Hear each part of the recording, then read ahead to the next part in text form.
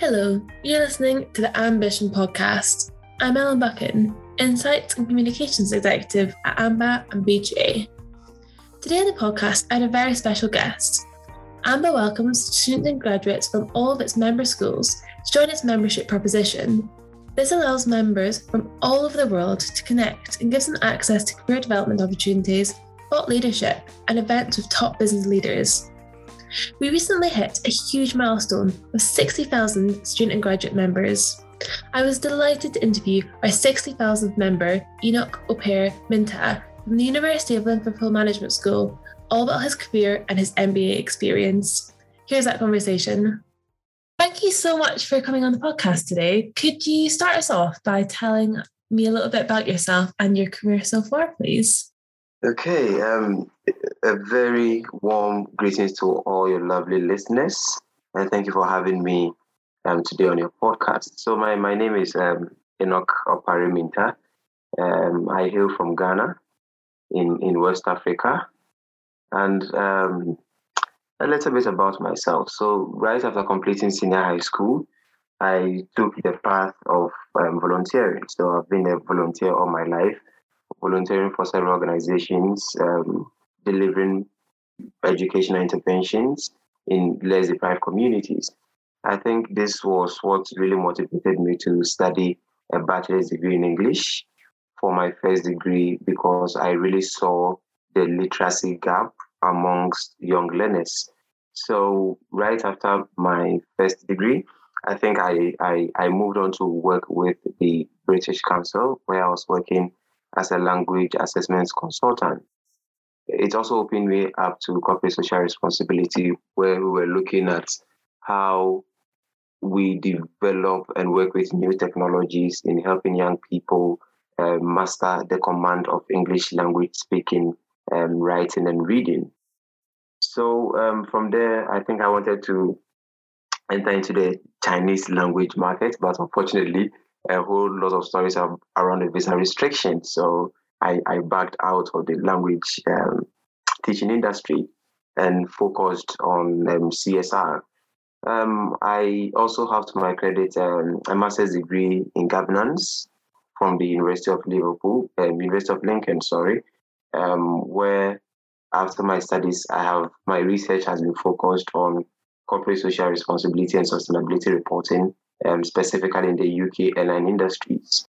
I think apart from my educational laurels, and currently as a University of Liverpool MBA student, I have been helping organizations develop some of their CSR initiatives, especially with small and medium-scale enterprises, to make sure that their CSR objectives are really in line with what society needs.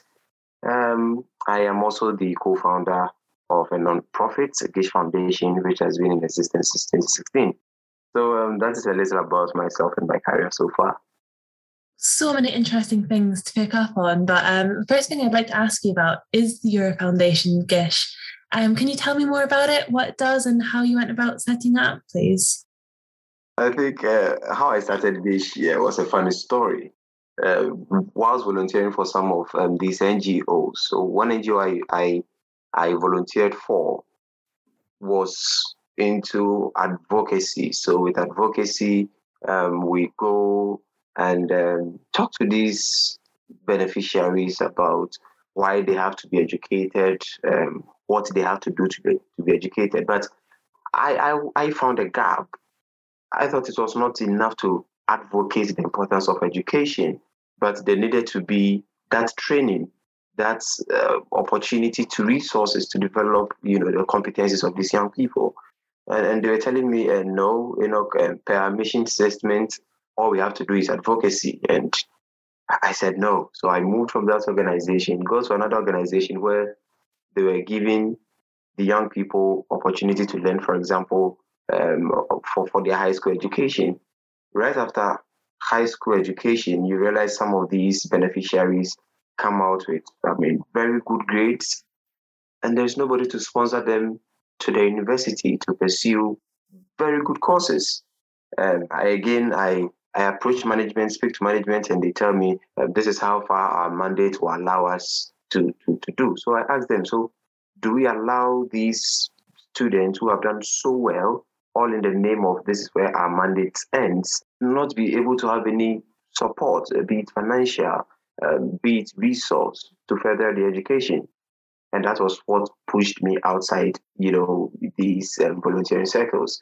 So I decided in 2016 to start Gish Foundation, which was interested in the holistic development of the beneficiaries, the holistic development of the people we are serving. It is not about helping them to a certain level and then they get stuck. Whatever enabling environment we need to create to make sure that they fully realize their potential was what really moved me to start Gate Foundation. So from delivery of educational interventions to social interventions to any intervention, if it's soft skills, providing support for special needs. So any intervention that creates that enabling environment for people to thrive.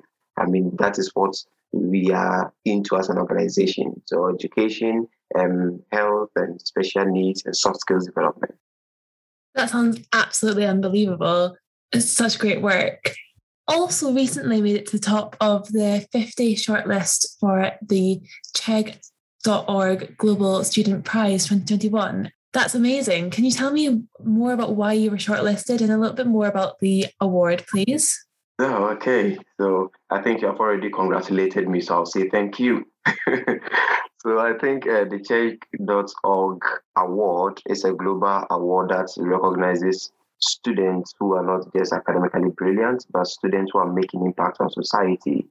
So out of over 3,500 applications and nominations from 194 countries worldwide, the award sought to look at students who are not just engaged in deep academic work, but who are able to relate what is happening in the classroom to society, how students translate the knowledge in the classroom to society.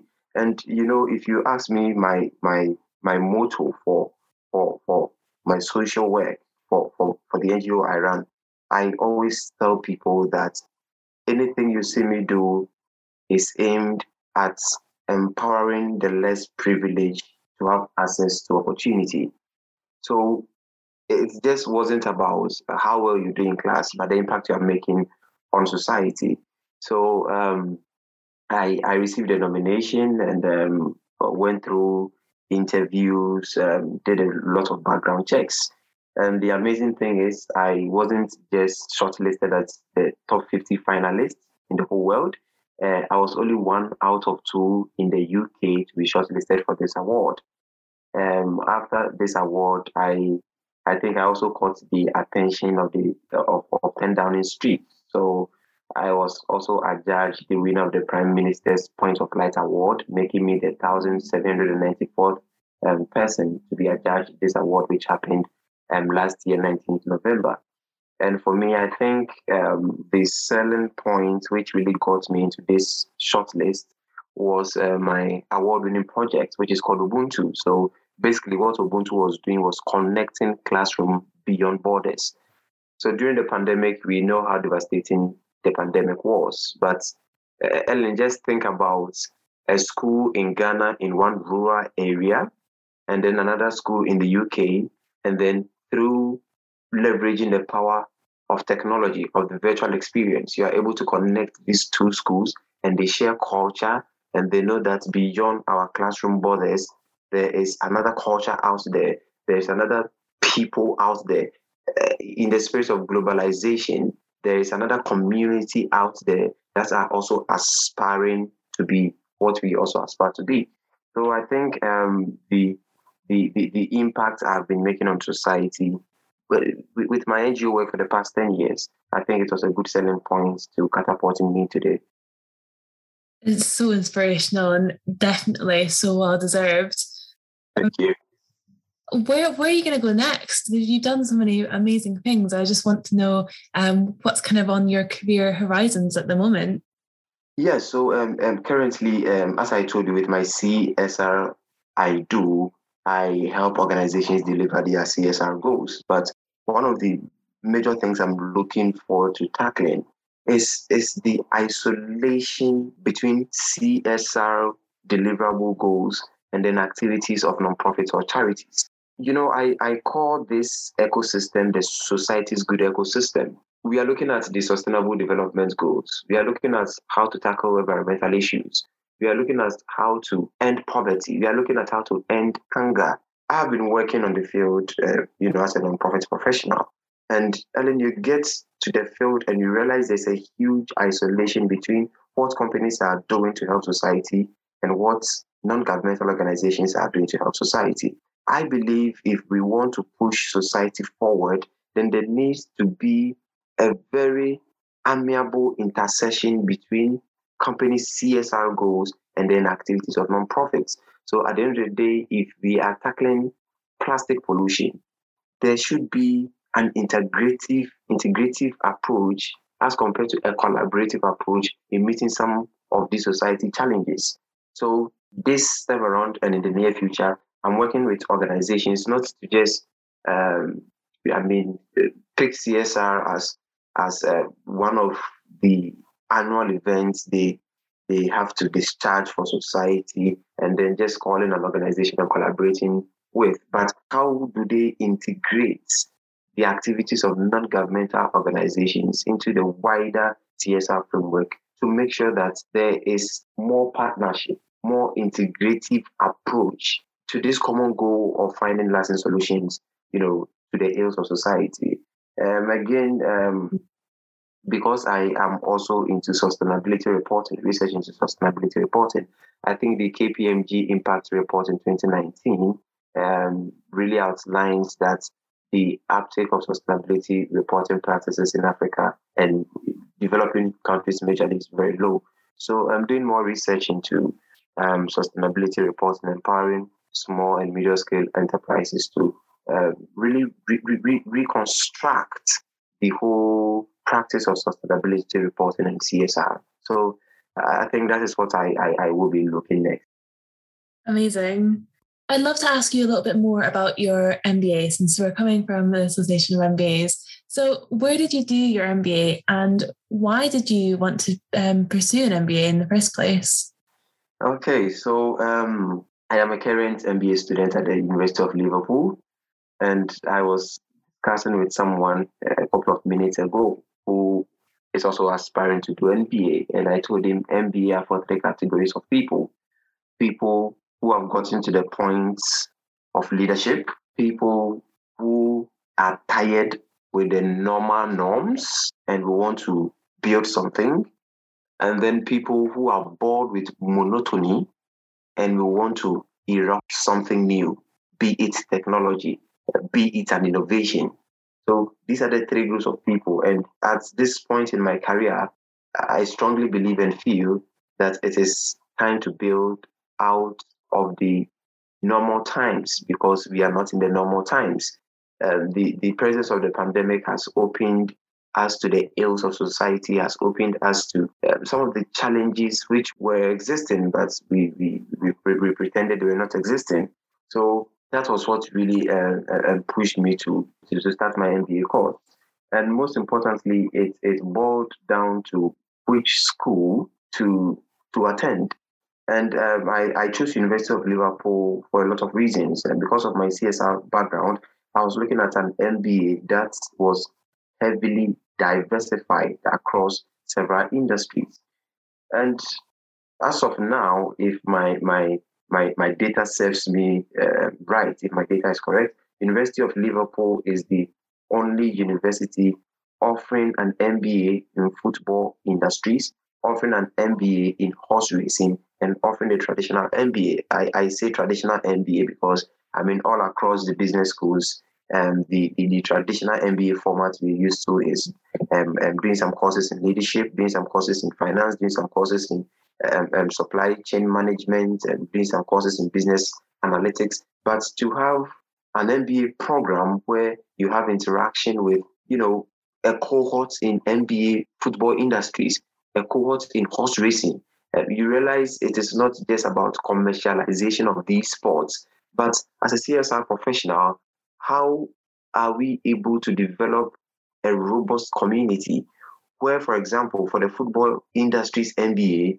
a supporter of Manchester United or Liverpool or Barcelona, in that village, that young person who is aspiring, who is an ardent follower of these football clubs and aspiring to wear the jersey one day, how do we develop CSR models and initiatives that will give such underprivileged people the opportunity to have access to these dreams?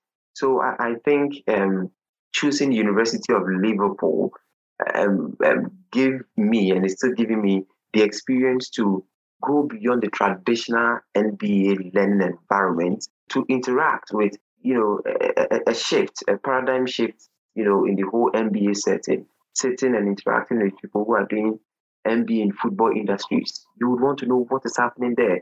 What are the concerted efforts, about sustainability and climate action in that area? NBA in horse racing, my curiosity is piqued. What are they doing? You would want to know what they are doing, what their CSR activities are, what their efforts and debates or conversation around sustainability and climate action is. So I think why I wanted to study the MBA is because I think I am in the point of leadership and developing something new out of the norm. And why University of Liverpool was because of the heavy diversity of the whole MBA program. So my next question is, what is the most interesting thing you've learned from your MBA so far? Ellen, you won't believe this, but it's funny. I don't know if when you were very young, your parents always urge you to study hard, be first in class, and make sure nobody beats you. You get to the MBA class and you realize it's not about who becomes first in class. It's all about collaboration. It's all about networking. It's not about competition. It's about who gets the work done. And this, I believe, primarily stems from the fact that people have been to the world and have realized that it is not the person who comes tops in the class. It's the person who does well in the industry. It is not the person who is the favorite in class. It's the person who is able to develop solutions to mitigate the challenges in the business world. So, having these childhood thoughts of, competing and being first in class, and then enrolling in a program where collaboration and networking and partnership and getting the job done is the goal on everybody's mind.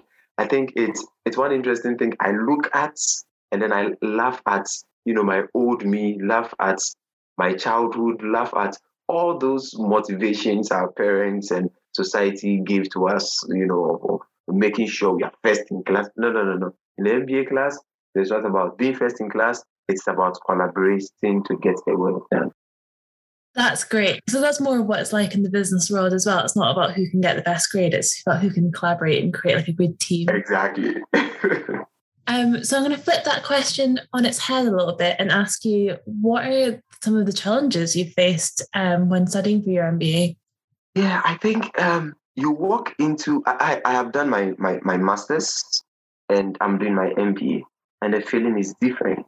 You walk into a master's class and it looks like you are being, your knowledge, range is being expanded to know more, to apply more. You walk into the MBA class and it's like, somebody telling you, look, there are lots of challenges out there, and you are being brought to this class to be developed to make solutions to meet those challenges. So don't joke, sit down, and then you are blessed with a whole lot of things. So I think if you do not have that right psychological composure, you might break down in an MBA class, because it looks like out of the world, you are just a selected few who have been invited into a laboratory to be taught something out of the world. And once you close from the class and you're going out, it looks like, so what are the challenges of the world? I'm the Superman. And if you don't develop that mental fortitude, I think it can really be challenging studying for an MBA. So based off of that, what advice would you give someone who's thinking about studying an MBA but maybe isn't sure? Yeah, I mean, it's lovely to study MBA. No reason to fear. But the point is, as I said, MBA for me, in my definition, is for these three categories of people. People who want to lead leadership and not follow leadership, people who want to build out of the rubbles, people who acknowledge the fact that there is a problem and I need to equip myself to be the solution to the problem, and people who want to go out of the normal with something disruptive to change the normal narrative, to change the everyday narrative. So all I will tell you is just have that psychological composure, be fortified mentally, and have that whether that's assurance to yourself that I think I'm not coming to joke. It's about developing a solution to meet society's challenges. So it's just not the normal masters of walking into the class to learn. It's about you being prepared for something else there. So yeah, just have that strong mental sense, and then I think you'll be fine. So from talking to you, I feel like you're really into like being a responsible leader and into like ethical management. So we are really passionate about that too in our membership network. We want this to be a really like global force for good. What do you think that business schools should be teaching their students so that they can become these responsible and ethical leaders? Ellen, I think sometimes when you follow some of the professional webinars you organized by AMBA, you realize this is what we need. You realize there's a connection with practice. I have been a firm advocate of the teaching of ethics in every business school, regardless of the course. All business students should not be exposed to ethics in just a passing. Every student should take ethics as a mandatory course. Why am I saying that? And then over the years, for the past decade, 2 decades, or 3 decades, we have seen a lot of business schools churning out graduates who are aptitude and not attitude driven. You have seen business schools churning out graduates who are profits and not people driven. And that is why we still encounter all these social issues out there in the marketplace. We still have human rights abuses. We still have people being underpaid. We still talk about modern slavery. We still talk about, and sometimes I don't even want to use this terminology at all. They call something cheap labor. I mean, for me, it is so dehumanizing to even qualify labor with the word cheap. We never hear people talk about expensive labor, but we see companies outsourcing, a part of their business function to companies in developing countries, and you see cheap labor at its best, and it's so sad. Another point is we see a lot of business schools churning out graduates who are economic and not empathy driven. So you realize environmental issues are still persistent.